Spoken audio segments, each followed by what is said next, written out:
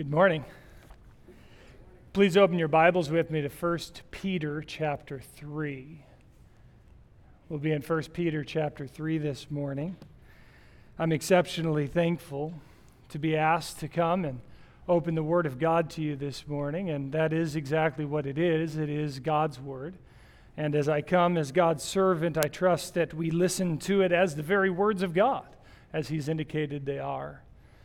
This is, I think, my third or fourth occasion of having opportunity to come and speak to you, and I am just exceptionally thankful. It's always a blessing to be asked somewhere once, and another blessing to be asked again, and so I'm grateful this morning to be able to open the Word to you in 1 Peter chapter 3, a book that I absolutely love and I think is perfect for the situation in which we presently find ourselves in the world in which we live.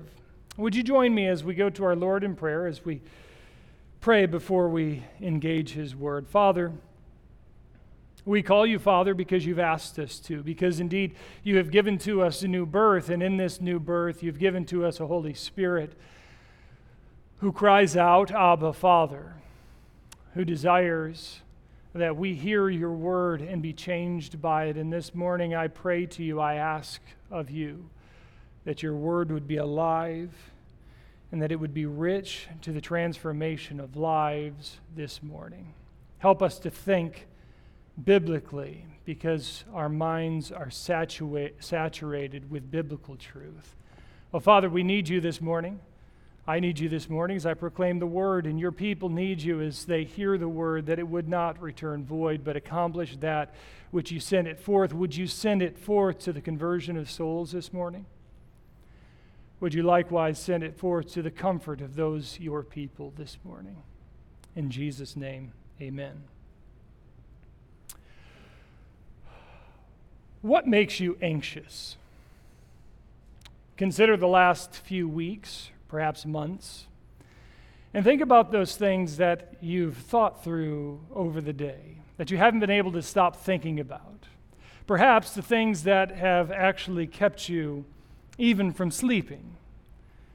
What are those things? What consumes your thoughts? What makes you anxious? We know as believers that Jesus calls us not to be anxious, but to give our cares to Him. But we are human creatures, and we tend to be anxious about something.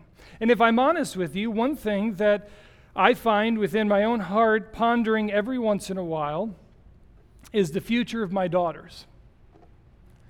I have 3 daughters, 9, 7, and 5. And my anxious thoughts are not, how am I going to afford all of their weddings or all of their college and these sorts of things, though I suppose I should think about that. My anxious thoughts are sometimes about the fact that they're growing up in a world that seems to be foreign to the world I grew up in. And I can begin to sometimes worry, what is the world going to be like for them? And then sometimes my thoughts cross to myself.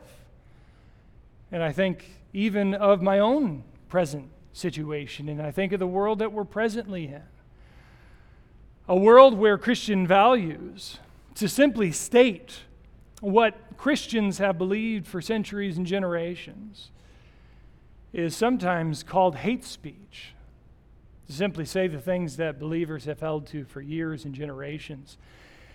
And I think of a world that seems, at least in the Western world, in the United States of America and elsewhere as well, a situation in which suffering seems to be increasing simply for being a Christian.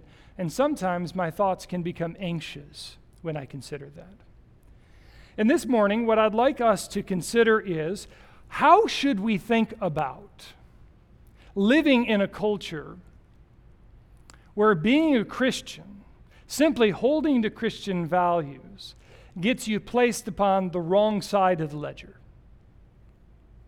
Puts you in the category of those who are hateful or those who are on the outside. How do we deal with suffering as a Christian? And I'm using that word literally here, and I don't mean in the sense of physical suffering. Certainly throughout throughout the world and throughout the history of the church, there have been much who have suffered physically and in blood over what they've believed. But there have been many others who have suffered in other ways. They've suffered fiscally, they've suffered socially, they've been mocked, they've been mistreated simply because they hold to Christian values. Remember the book of Hebrews. The author of Hebrews says, "You've not yet resisted unto blood." So the people there are not suffering in the way that they're being killed. But are they suffering? They are. They're losing much because of their Christianity. And it appears through many ways that in some ways that seems to be the direction that our nation is heading. So what do we do? How do we live? What do we think about this as believers? We are benefited in that. That question is not a solitary question that's out there and we really don't know how to answer it. There's actually a book in the New Testament written to people who are suffering socially. The book of 1 Peter is written to people who they've not been killed for their faith, but they have been verbally mistreated. In fact, if you look here in chapter 4, which is not far from where I've had us turn, look with me in verse number 3. Peter is talking about these believers who've converted to Christianity. And after they converted to Christianity, their life changed. Because guess what happens to people who convert to Christianity? Their life changes. And then what happens to such people? Notice what he says in verse 3 of chapter 4. "For you've spent enough time in the past doing what pagans choose to do," that is, unbelievers, those who don't know God. "Living in debauchery, lust, drunkenness, orgies, carousing, detestable idolatry." They are surprised that you do not join them in their reckless, wild living. Okay, so here's what he's saying about these believers. He's saying, look, you used to be among them. This is how you used to live. And that little paragraph I read there about the sins that they're involved with, if we went to Ann Arbor and said, hey, we're going to have something that involves these things, people would say, okay, where is it? I want to be there, right? This seems to be a thing that many in our culture would enjoy these sorts of activities, but he says, this isn't who you are. You've been changed. The time that has passed is sufficient to do the things you used to be involved with. And now you're not. And here's what happens to those who used to know you when you were like that. They're surprised. They say, well, hey, we're all going to do this thing. And you say, well, I can't. I can't do that. I won't do that. And they're surprised. Why won't you do that? And we might think, okay, so they'll be surprised, and then they'll say, oh, okay, so you're just a little bit different. But that's not how the text goes on. Notice how it concludes. They're surprised that you do not join them in their reckless, wild living, and they heap abuse on you. Here it's talking about just verbal abuse. They speak evil of you. Is another way of saying this. And we might think, boy, that seems irrational, doesn't it? Just because I don't do. But if we understand this point about sin, we'll understand this point about this passage. And it's this, that we enjoy it when everybody's doing the same thing we're doing, particularly if it's a sinful thing. Because if everyone's doing it, then how do we feel about us doing it? Hey, everybody's doing it. That's just what you do. And when we get a society that's heading straight long towards some of these things, and there are some who stand up and say, no, we cannot, guess what? They're like the mole that sticks its head up, and we've got to push it down. We've got to get rid of the person who's reminding us of the moral values that we've now rejected. We don't want that. And so we don't want the person who's going to say those things. And I think this is precisely where we find ourselves in our current culture. When a Christian stands up and says, no, I won't do that, we think, well, they should just leave us alone. But they can't, because to the degree that we continue to say that people should not is the degree to which they are reminded that in fact people should not. And they do not want to be reminded of this. So we cannot simply step aside and everything will be okay. There is going to be some sort of blowback. And Peter here is writing to a congregation of people who are living in a society that broadly rejects their values. And so to the degree that the Christians are standing for their values is the degree to which even their righteous behavior is being spoken of as evil. So, what do we do? How do we live in such a way? Do we give in to despair? What should we do? Well, Peter is going to address that question here in 1 Peter chapter 3. And we're going to be looking at verses 13 to 17 particularly, but I want to actually build a little bit of the context here to answer that question. How do believers live in a culture that ultimately rejects their values and sometimes induces suffering because of their values? How do we live in that way? Well, the first thing that Peter tells us is this. We should give the world no good reason to persecute us. We should give the world no good reason to persecute us. Notice that in chapter number 3, verse 17, it says this: "It is better, if it be God's will, to suffer for doing good than for doing evil." He says it a couple of other times in the book of 1 Peter, but what he's addressing is the fact that there are times where we suffer, and the reason we suffer is because we've been foolish. We've done evil. Is it possible that there are some who are claiming the title of suffering for Christ, and yet what they suffer for is their own foolishness? Have we not seen that and experienced that? I saw just yesterday, actually, as I was thinking about this passage, I was on Facebook and I saw a meme that had these words on it. Local Christian, not sure whether he's being persecuted because he's a Christian or because he's a monumental jerk.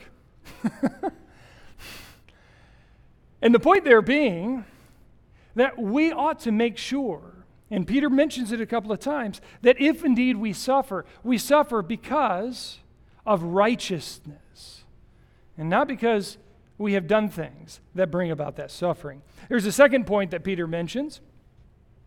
We should give the world many reasons not to persecute us. All right, so the first one was a recognition that we should give the world no good reason to persecute us. The second is that we should give the world many reasons not to persecute us. Look with me rather quickly here in chapter 2. Look at verses 11 and 12. Peter says this: "Dear friends, I urge you as foreigners and exiles," that is, as people who've been now born of God, who are different from the world that you live in, what should you do? Abstain from sinful desires, which wage war against your soul, and live such good lives among the pagans or the unbelievers, that though they accuse you of doing wrong, they may see your good deeds and glorify God on the day He visits us. Here's what Peter's saying. You're living in a culture that's different than you. They don't hold your values. And as you live among them, live righteously, so that even though they say, "Hey, there's Tim. That guy's a total loser," and they heap verbal abuse on you, they look at your life and they say, even though I'm heaping abuse on him, he really is a good man, and I can't help but see it. And the text says that very well it may be that those who heap such abuse on you will glorify God on the day He visits us. You know what that means? It's that when the Lord Jesus returns, they give glory to Him because they have been converted because of seeing your lifestyle of grace. Peter then indicates various ways in which we can, in a society in which rejects our values, nevertheless live in such a way that others can see our lives and say, those people are good people. He works through a number of these here. Verse number 13 of chapter 2, he says, submit yourselves to the Lord's sake to every human authority. The point here is that as believers, we ought to be the type of people who obey our government. We ought to be, above all, obey government to the degree that the government doesn't reject Christ. I mean, in the sense that if the government asks us to do something against Christ, obviously we can't obey the government. But if it doesn't, then we ought to be the type of people who obey our government. That's Peter's point. We ought to be the type of neighbors who obey the law. He then jumps down. He talks about in verse 18, slaves in reverent fear, submit yourselves to your masters. Of course, we don't live in a slavery context today. Praise the Lord for that. Most commentators, though, recognize that the type of slavery here that's being referenced is more akin in the present day to a workplace type of environment. And so many have made that analogy. And I'll simply say, and I don't have time to develop this because we're looking at 3:13 to 17, but I think there is an analogy here to our engagement in the marketplace. And his point in that passage is this, that we ought to be the type of workers that everybody says, he's a hard worker. We ought not to be the type of people who lay back, and then when the boss enters, all of a sudden we're extremely busy. But we're the type of people who, whether people are looking at us or not, we are engaged in the business that we're being paid for. We're not stealing from our employers. Everyone recognizes at the workplace that you do good. And Peter here is saying, be that type of person. He then notes in chapter 3, 1 to 7, the relationship in the home between the husbands and wives. And he says that wives ought to concern themselves, not with external standards of beauty, but with forming internal character, such that all who see them would recognize that they are beautiful in light of their character. He tells men that they ought to be such in a society that they recognize a respect for their wife. Point here being that people in the culture would recognize that in a marriage relationship, these believers have got a good marriage. And then finally here he says in 3:8 to 12, this is how all of us should be. He says this, finally, all of you, be like-minded, be sympathetic, love one another, be compassionate and humble. Do not repay evil with evil or insult with insult. On the contrary, repay evil with blessing. Because of this you were called, so that you may inherit a blessing. Oh, whoever would love life and see good days, he must keep his tongue from evil and their lips from speaking deceit. They must turn from evil and do good. They must seek peace and pursue it. For the eyes of the Lord are on the righteous, and his ears are attentive to their prayer, but the face of the Lord is against those who do evil. If I could summarize verses 8 to 12, it really says this: be an incredible neighbor, love people, and even if people treat you poorly, what should you do? Treat them well in response. And let me say, if you live this way, you are living counterculturally. People will think your behavior odd. They won't understand you. You will be weird. And in fact, I think one of the main points of 1 Peter is to embrace weirdness.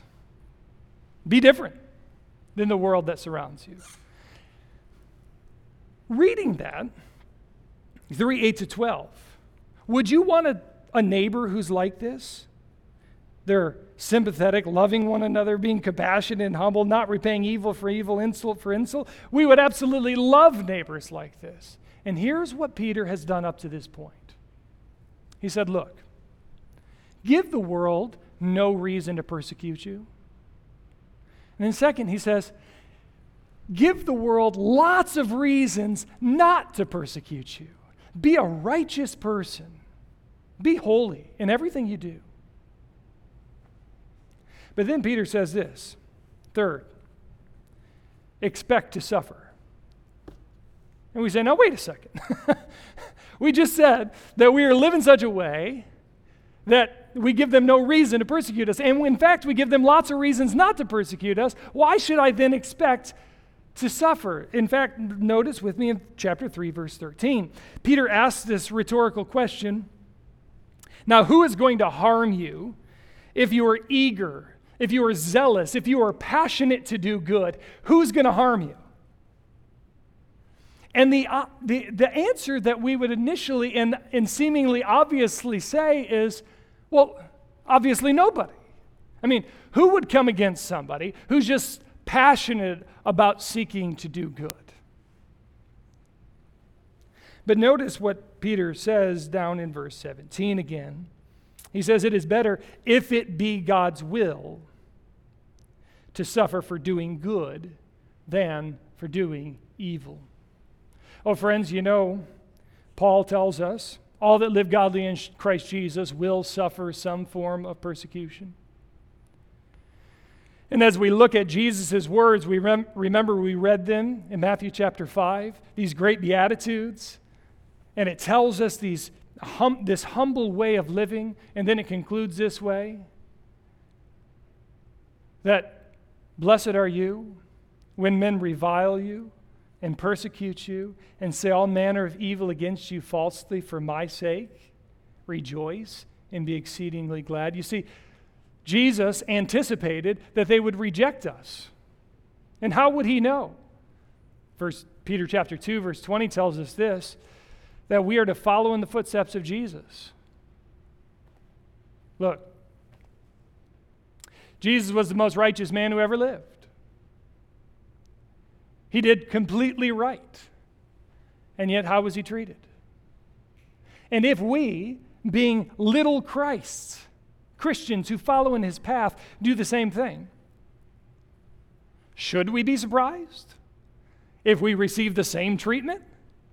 And Jesus says, don't be surprised. Peter here is saying, now, who's going to harm you? But then he says this in verse 14, but even if you should suffer. By the way, I think it is important to recognize in verse 17, he says, but if you suffer for doing good, and if it is God's will that you do so, you cannot suffer for righteousness unless it be God's will. He is sovereign over this. But indeed, he has told us that he allows his saints to go through suffering. We should expect to suffer. And, you know, I think we've been kind of numbed to this experience because we've lived for so long in the United States of America during a time when many of the biblical values we hold certainly weren't, you know, I don't think this United States of America is a Christian nation, but certainly many of the principles that this nation was built upon were Christian principles. And so for a long time, we've not experienced much of this. But if we look in the pages of Scripture, what we find is the anticipation that this would be the norm. I've just been reading this semester at the seminary. I'm teaching a class called The Great Books of the Christian Church. And one of the themes I keep seeing in these great books as I'm reading through some books all the way from 325 AD, so a long, long time ago, all the way up to about the modern period, is this emphasis on suffering, that this has just been the norm of God's people. Despite the fact that we give the world no good reason to persecute us, despite the fact that we live in such a way that we give the world many good reasons not to persecute us, we should prepare for suffering. And how should we think about suffering? And here's where Peter really addresses us in this passage. He says, expect suffering, but do not fear suffering. Expect suffering, but do not fear suffering. Why should we not fear suffering? Well, I want us to read verse 13 again because I think there's more to it than we initially read. Peter says this, who is going to harm you if you are eager to do what's good? We can read that verse in two different ways. We can read that as a rhetorical question that says, now if you pursue what's right and what's good, who's going to harm you? But I think there's another way of reading, and I think this is likely what Peter is getting at here. Ultimately, he's saying, who can really harm you? if you are passionate for doing good. And if we read it this way, then I think it's parallel to Jesus' statement when he tells his disciples,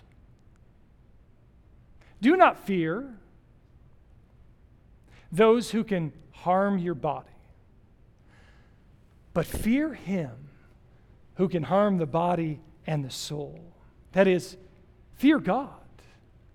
And I think Peter's getting at that here. He's asking us the question, who can ultimately harm the one who's eager for doing good? Nevertheless, even though they cannot ultimately harm the believer, notice that they can cause suffering.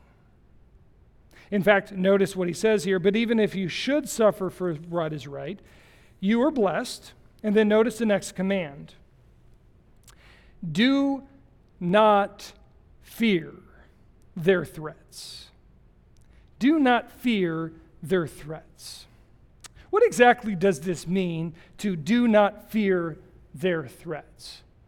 If you were actually translating, you would actually see that the literal rendering of this would be, do not fear the fear of them.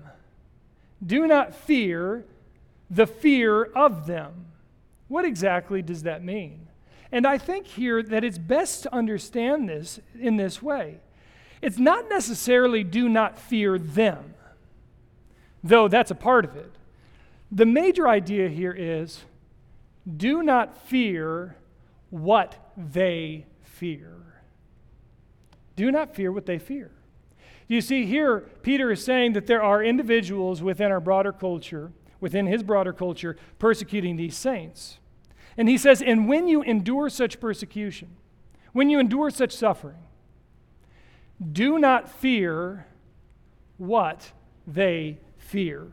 Now, I want us to recognize that, in fact, Peter is getting this passage from somewhere else.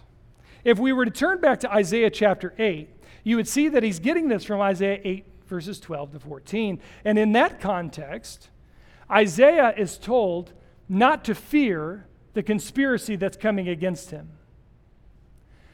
And the passage is talking about the Assyrians who are coming in great numbers to come and to destroy Israel. And here's what God says to Isaiah. God says to Isaiah, do not fear what every other person out there is presently fearing. Don't do it. Instead, there's something else to fear. We'll pick that up here in just a moment, but he tells Isaiah not to fear. He then says this next thing, do not fear their threats, Peter says, and do not be frightened. Do not be frightened. This second word, frightened, really speaks about an internal troubling of the heart. It's the same word that is used when Jesus was walking on the water. Do you remember the disciples in the boat? And they see one walking on the water to them. And the text tells us that they thought it was a spirit coming at them. And it says, and their hearts were troubled. It's the same word when Zechariah, who is going in to light the incense, he's the only one in the temple. Literally the only one in the temple. And he goes to light the incense, and there's someone standing there. You ever been that way? you go down late at night to get a snack or something from the fridge, and then somebody's standing there, and the fright that causes in your heart. And Peter's saying, in this context here, the idea is that Zechariah sees someone standing there, and it says that his heart was troubled. It was anxious within him. It's also the word, by the way, used when Jesus was thinking about Judas's betrayal. And his heart was in anguish and in some anxiety, it seems, over all that was about to take place. And he rested that with his Father. We recognize that. But this word talks about an internal angst that develops within our hearts. I have to be honest with you, when I read this text in 1 Peter chapter 3, I read that first section, do not fear, and I think, okay, I can embolden myself, I can live in such a way that I don't fear, but then he throws in that second element. And don't even be frightened. Don't be anxious in heart. And I think that's the hard thing. How do we not be anxious in heart? I told you at the beginning of this sermon. And sometimes my mind can get carried away as I think of my daughters growing up in this world. Sometimes my thoughts can be carried away as I think of the direction that we're headed and the future that potentially could take place. And anxiety can begin to build in my heart. And what does Peter tell me here by means of the words of the Holy Spirit? He says, do not fear and don't be frightened. And the question I have in my heart may be the same one you have. How in the world am I going to do that? How can I live like that? But the beautiful thing about this passage is it doesn't just end with, hey, don't be afraid, don't even be frightened.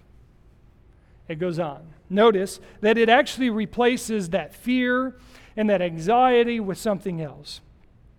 Notice with me in verse 15. But in your hearts, revere Christ as Lord. Revere Christ as Lord. That word for revere there actually is the word that we use for sanctification. If you are sanctified, it means you've been set apart for holiness. You've been placed somewhere else in terms of the realm of holiness. And in the same way here, what it's essentially saying is, in your hearts, make a separate place for God. And I think this separate place is a higher place. And the point here is that when we fear, what's going to happen when anxiety builds within our hearts about how we're going to be mistreated and what else might take place, Peter says, don't fear. Don't let the anxiety overwhelm you. Instead, here is what you ought to do. Set apart Christ as Lord. You know what that means? He's master. He's in control. Do you remember what Jesus told us when he left? I'm going to my Father, yes, but I am with you until the end of the age. I will never leave you or forsake you. And right now, I think of the book of Revelation and all the things going on in the book of Revelation on the earth and all the calamities and all that sort of thing in the book of Revelation. And then you get this scene that turns to heaven. And what is God and the Lamb doing? They are sitting on their throne, undisturbed. They're sovereign. They are Lord. And the text tells us instead of fearing, instead of being in anxiety, what we do is we remember that Christ is Lord. There is a saying, and it is an absolutely true saying. If you fear the Lord, you have nothing else to fear. If you fear God, you have nothing else to fear. It would be irrational to fear anything else because He is in control. Oh, friends, we live in an age that there's so much going on that we can be concerned about. But if we revere Christ as Lord, recognize that He is sovereign over all things, that He has a plan, then we do not have to be frightened by the things that frighten our world. Remember earlier he said, do not fear the things that they fear. Why would we not fear the things that they fear? Well, primarily because our hope is not their hope.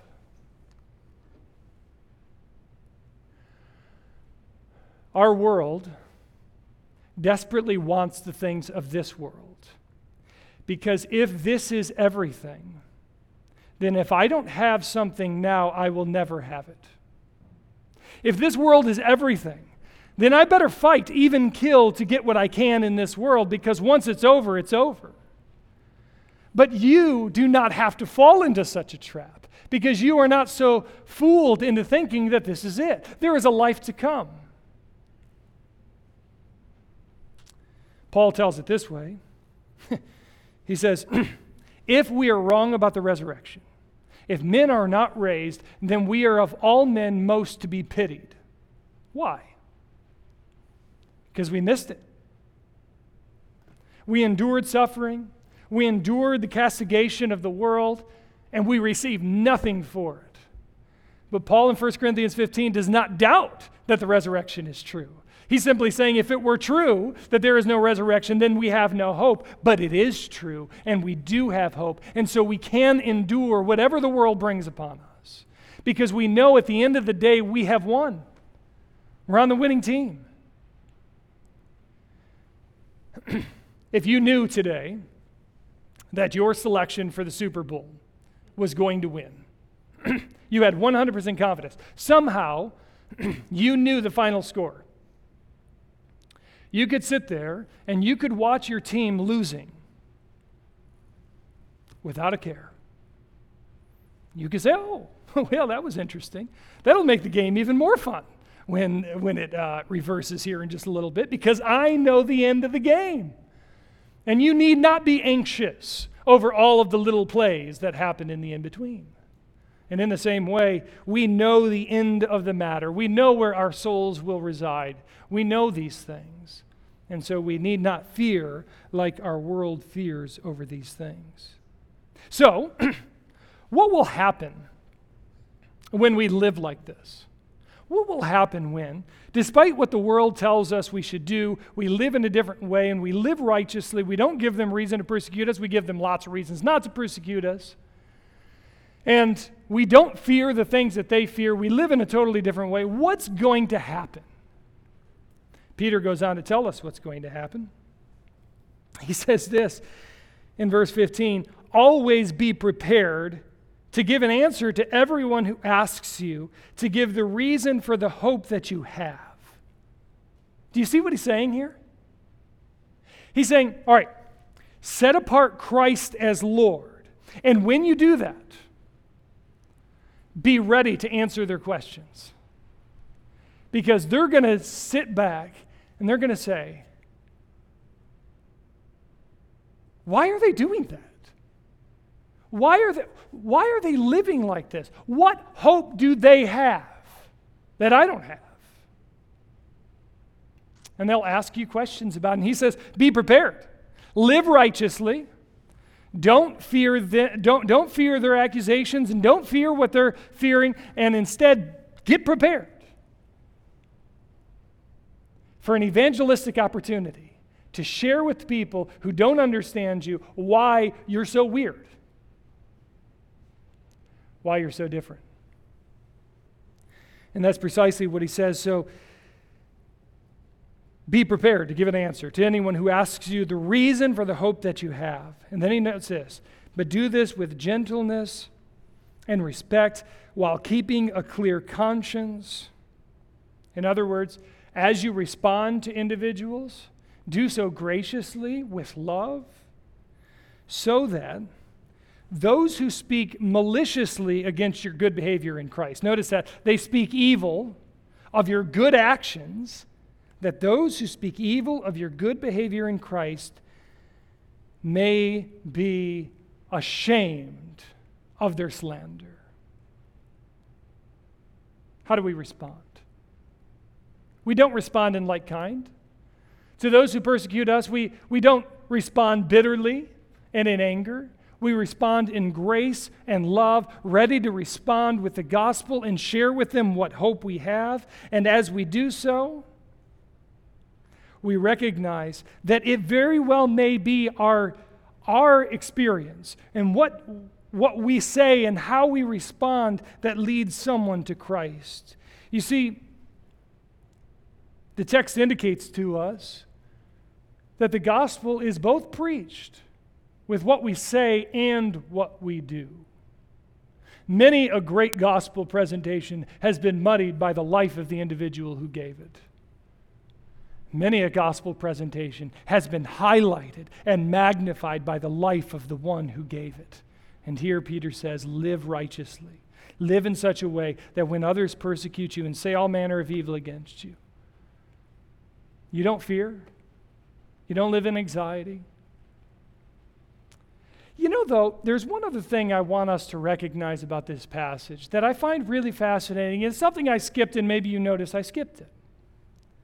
Way back early on, he says this, but even if you should suffer for what is right, this is in verse 14, you are blessed. You're blessed. And I think this is one other element that Peter's saying here. So how do we respond in these sorts of situations? we consider ourselves blessed. All right, so earlier I said that we're weird people. Yeah, this is a part of that. Why would it be that when I am persecuted for righteousness, I would consider that such a blessing? And I think there are a couple of reasons. There are three things that I think that the text hints at, two of which come from Jesus himself. When I read that text, when you suffer for doing what is right, you are blessed. Peter is clearly referring to what Jesus was talking about on the Sermon on the Mount. That's why I asked for that passage to be read this morning. Jesus goes through these Beatitudes. He says, blessed are the poor in spirit, blessed are, and he walks through all of them. And then the final one is, blessed are those who are persecuted for righteousness, for theirs is the kingdom of heaven. And then he makes this switch, and he says, and blessed are you when men revile you and persecute you and say all manner of evil against you falsely for my sake. And then what does Jesus say? Rejoice and be exceptionally glad. Boy, that seems odd. Why, Jesus? Why should I rejoice and be exceptionally glad? And here's what he says. Rejoice and be exceptionally glad. First, for in the same way they persecuted the prophets who were before you. You know what that means? That means you are in the same line as the righteous people who've come before you. The prophets who were before us were persecuted for righteousness. Jesus, who came before us, was persecuted for righteousness. What should we expect from a world, from the world in which we live? We should expect that. And so this is a badge of ownership of the Holy Spirit, that we are misunderstood by the world in which we live in. Jesus says the second thing, though, your reward is great in heaven. Your reward is great in heaven. Do you believe in the life to come? Do you believe that this isn't everything? If you do, then you can actually accept the loss of employment because of righteousness. If you had to take a stand because of righteousness and you lost your job, you should rejoice. You say, well, wait a second, but I'm out of a job. And I say, but God has promised to take care of his own, and he will reward you for your faithfulness. He will. Now, I'm not telling you that things won't be hard and that life won't be difficult in the short term. But I can guarantee you this, you will stand one day in eternity and you will say it was worth it. Great is your reward in heaven, Jesus says.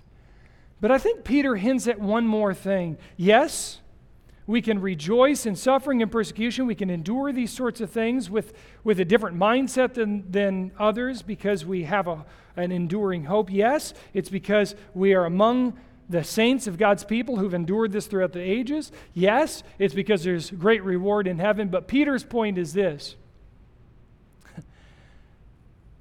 that it very well may be the persecution you experience that leads to the conversion of the one who persecutes you.